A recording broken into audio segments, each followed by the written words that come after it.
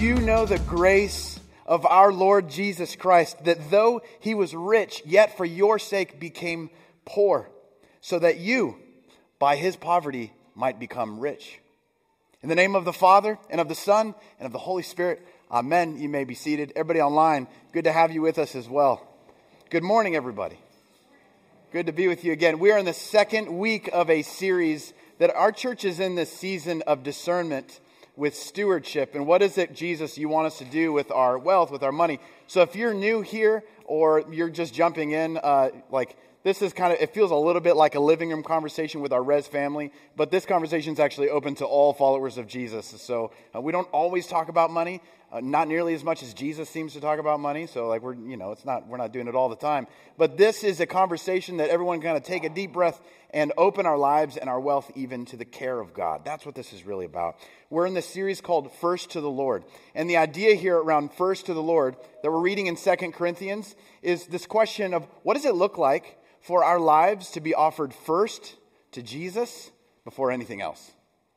In particular, in this section, Paul's saying, I want to tell you what it looks like to offer your wealth first to Jesus before anything else.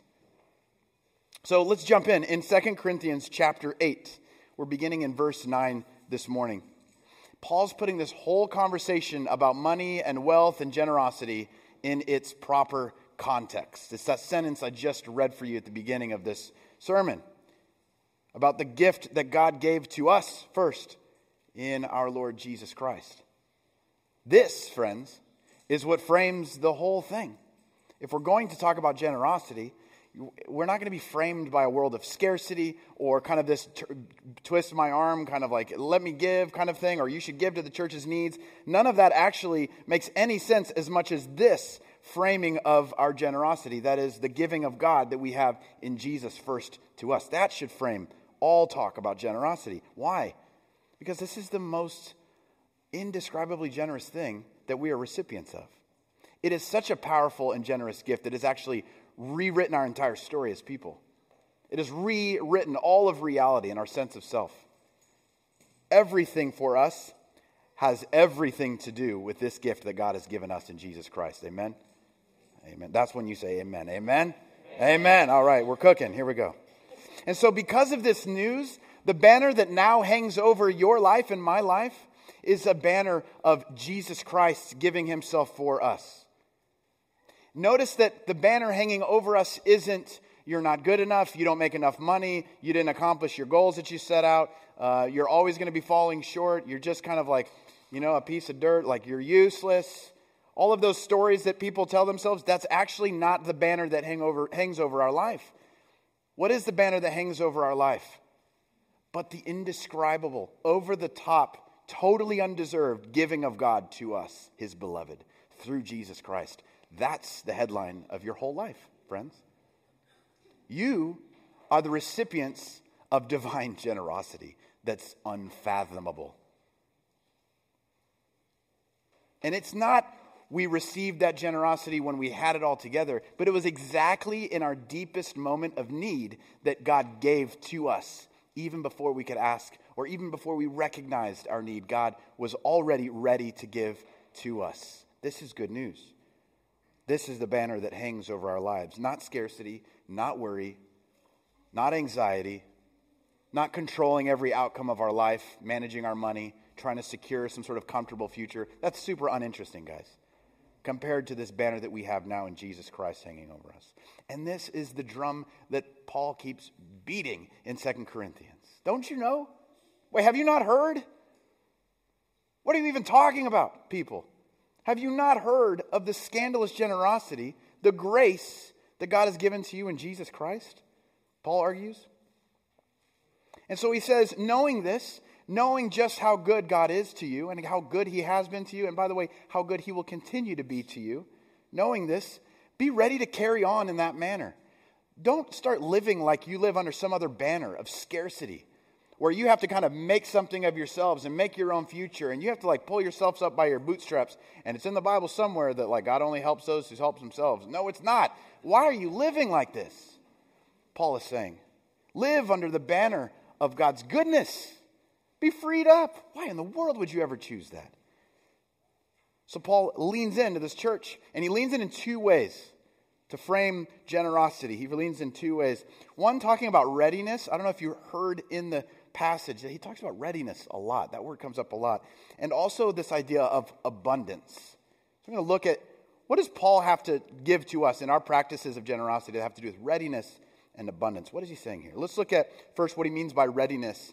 Chapter 8, verse 11 through 12. If you're following along in your Bibles or you online, I'm reading in 2 Corinthians chapter 8. I'm going to read verses 11 and 12. It says this. So now, finish doing it as well, so that your readiness in desiring it may be matched by your completing it out of what you have. For if the readiness is there, it is acceptable according to what a person has, not according to what he does not have. You see what Paul's describing here is like, take what you have now. Don't take what you can't, you don't have, what you don't have, you don't have. Take what you have, what God has given you, and be ready to give it. Now, just to kind of freshen up here, what do we mean by ready? Let's look at the opposite of readiness. The opposite of readiness would be something like stinginess. Like kids with toys, right? Like I got lots of kids with toys. Stinginess. I'm like this about something else, just harder to see in ourselves. But I have plenty of this too. Stinginess or reluctance. Oh, I guess. Compulsion. I should just do it before I even think about it because it's the right thing to do. Or negligence. Let's just not talk about it. We'll move on. Next week, they'll talk about something else. By the way, we're talking about giving next week too. And the week after that. So, notice that none of these words that I just described, stinginess, reluctance, compulsion, or negligence, none of those words would we use to describe the nature of who God is. None of those words would we use to describe God's great giving to us, would it? Maybe this is news for some of you. God is not stingy. Should I sit down now? God is not stingy. He's not compulsive. Jesus wasn't some sort of like, oh, great, look what's happening. Send in Jesus, I guess. No, he's not compulsive. He's not reluctant. He doesn't shrug his shoulders like, you again? Goodness. And he's not negligent. He's not somewhere far away and checked out of your life's needs. He's present to you. He's the opposite of all those things. None of those words describe God's giving to us. Couldn't be further from the truth. How do we know this, Sean? Are you just a hype man for Jesus and so you just make it? No, I am a hype man for Jesus, but we know that God is none of these things because of what we see in Jesus. What Paul tells us at the beginning of this passage, the grace of our Lord Jesus Christ, that though he was rich, yet for your sake became poor, so that you by his poverty might become rich. That's the opposite of stinginess and reluctance and compulsion and negligence. This is like an uncomfortable, over-the-top kind of generosity. In Jesus, in the person of Jesus, we find a God who deeply, deeply loves us and is present right in our need, right in our worries, right in our lack. We find this God lovingly present to us. Not far away and preoccupied, but present to us, attentive and active in our world, in our lives, tending to the needs of our real life. Think of your needs right now. Put them before you. Take your needs as you have them in your life situation right now. Hear this. God is present. He's meeting your needs. You may not see it. It may take time, but he's there. He's at work. And he's so eager to satisfy you. He's so eager to meet the deepest part of your soul's ache and your lack. God is present to us in our need. Amen? Now, I know it may seem counterintuitive. But can I just say something here? Money can't do that, can it? We try. Oh, geez, we try. Money can't do that. You know what? You're great people too, but you can't even do that. You can't plan and arrange your life and execute your 5-year goal, which is great or what. I'm not bashing that. But you can't even do this for yourself. Only Jesus can do this for us. And we know this again and again. We got to be reminded. I do too. God is so eager and ready to give to us in ways that our money and even our best intention and plans in life could never satisfy. And this is exactly what Paul in his letter to 2 Corinthians, the church in Corinthians, is he's contending for. That you people who have received this great benefit in Jesus would just follow through with the gift that's been given to you. God has given to you, so in and through you give. That makes sense. Follow through with God's readiness in giving to others, even with your money. Be ready to give. What Paul is not saying here, and I think I need to go out of my way to just state this because people have read this way, and I'm just going to hey, this is not what he's saying, is now if I give God money, he really likes that, and he's going to hook me up. He's going to give me some money back. That's prosperity gospel garbage straight from the pit of hell. It's not in the Bible. Just get rid of this. In fact, if you become a Christian, your life will probably become more complicated and harder, if we're honest. But you know what's great? The good news about that is we find that that's where Jesus promises to be, with those who have need, with the poor, with those of us who lack, where souls ache. God is present to us. So God is not transactional. He's not like a divine Coke machine. You put in the money, you get something you want. That's not how a relationship with God works, and that's not what Paul is saying here. It's far better. It's far more dangerous. It's far better. It looks like giving as though God is actually present to our lives. That God has actually satisfied the biggest, deepest, broadest needs of our whole life and our soul. That God is with us and is meeting our needs. And then to live as if that were true. That's what Paul's getting at. So what this means is we no longer have to live in a constant state of endless wants, scrolling desires on our phone, buying one more thing that these algorithms just seem to how to know to get right behind the fence walls, right? And we find ourselves like, oh, that'll make me happy. It never does. You do it again like next week. You're free from that. You don't have to do that anymore. You don't have to go searching online for your identity, your people, your needs being met. Praise the Lord. You don't have to live in a constant state of want. Why? Because the Lord is your shepherd, as the psalmist says. We don't have to live that way anymore. He meets all of our needs. Praise the Lord. Gosh. And can I say this? You also aren't held captive by being full of money and totally empty in your life. You don't have to live like that anymore. You don't have to live in the prison of a full bank account. You can come out. You can be free. Instead, we can even become the kinds of people so profoundly enriched by Jesus Christ that we are free to give out of that place of profound satisfaction and wealth. Paul's not being sentimental here. He really means it. This is what we have in Jesus. Our needs no longer get to dictate or have mastery over our lives. Our needs and our lacks no longer have the power to disciple us.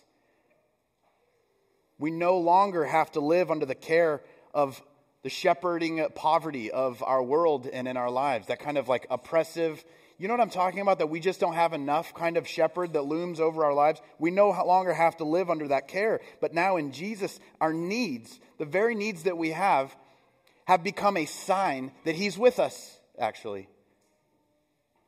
Our lack has become a sign, an assurance that Jesus is close and he's attentive and meeting those needs. The Ecuadorian theologian René Padilla, he says it this way: already the kingdom of God, you know who belongs to? The poor. Because Christ is in their midst, is one of them, bestowing on them the blessings of the kingdom. Talk about wealth. Jesus entered a world of profound need, profound poverty, and he announces the arrival of God's way of doing things, a way of abundance that is all coming through him to bless us. And so for the poor, when Jesus calls the poor blessed, he's not saying, hey, everybody, you should try to be poor. He's saying, hey, you poor, you don't really have to work hard to see your need of God. You don't really, I don't have to convince you of your needs or put them before you. Blessed are you, because the kingdom of God is already present to you. This is just simply good news. God is near the poor, and he's going to take care of them. What's sad and what's tough is for the not poor, most of us, that our lives will never see this. This might go totally untested in our lives. We might be so fat and happy with our wealth that we will never need God. Our wealth muffles our profound poverty that's screaming out from within us. And I know some of us, we know what that's like. You can have everything and find yourself having absolutely nothing. Woe to you. Woe to us, whose money disciples us into believing that we don't need God to give to us. We're all good. Woe to us. In fact, one of the greatest gifts given to humanity in the presence of Jesus Christ, when the news of this came to the Blessed Virgin Mary's ears, she erupted in a song. And it wasn't like oh, thank you, Lord, for making me pregnant, or like, I don't know what women, like pregnant women sing, right? But this was definitely not the song that pregnant women sang. Can I just like relay some of these lyrics to you? Like, how punk rock is this? Listen to this. He has scattered the proud in the thoughts of their hearts. He has brought down the mighty from their throne and exalted those of humble estate. He has filled the hungry with good things, and the rich he has sent empty away. Whew. Think of that.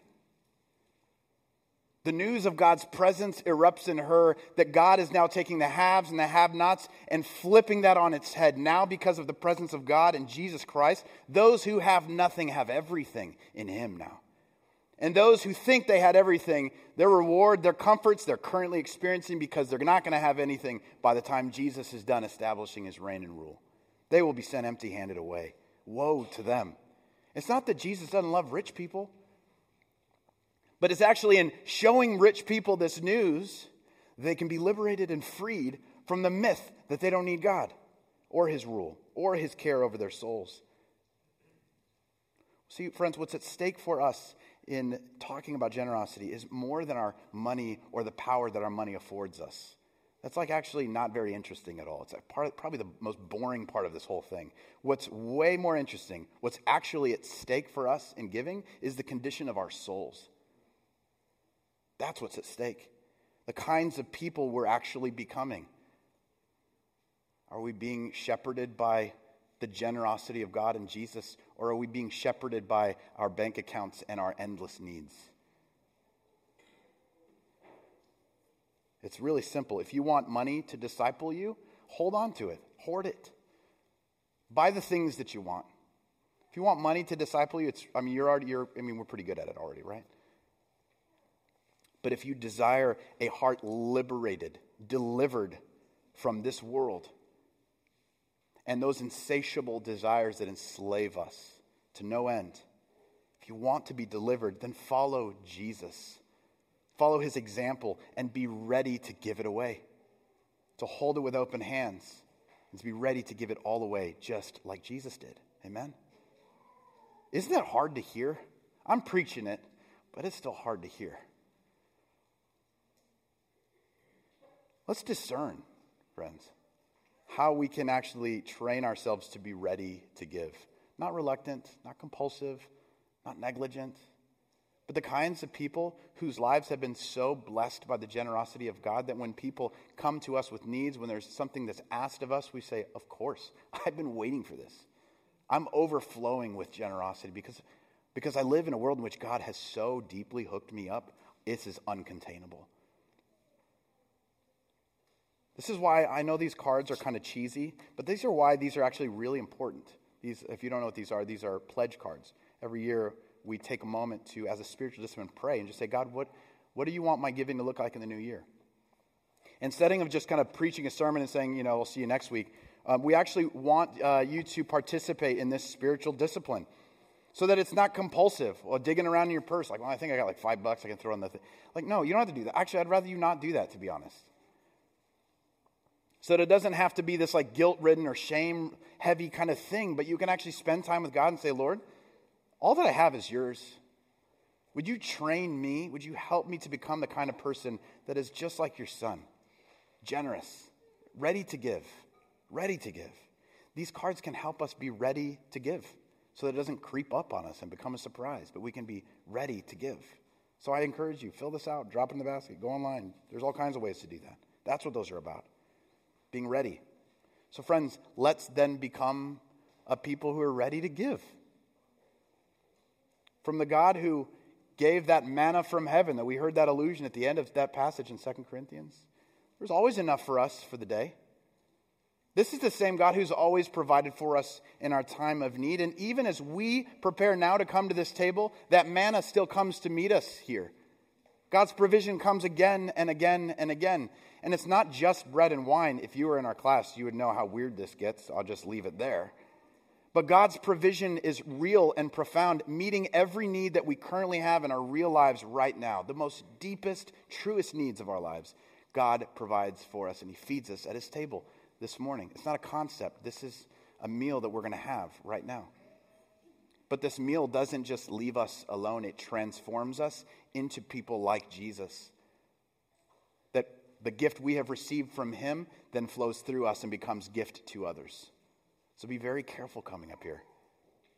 This meal will transform you. So let's open our hearts. Let's open our hands. Let's open even the hard parts of our wealth that we don't want to talk about. I dare you. Let's open it together and say, Lord, would you have your way? You have provided for me. Would you, through me, help provide for others in the scandalous act of generosity that looks so much like Jesus in his kingdom? Amen? Amen. Let's take a moment of silence and invite the Spirit of God to speak to us right now. You're listening to Resurrection South Austin, a community of faith, learning to do life together in the goodness of God. For more information, you can find us online at resaustin.com.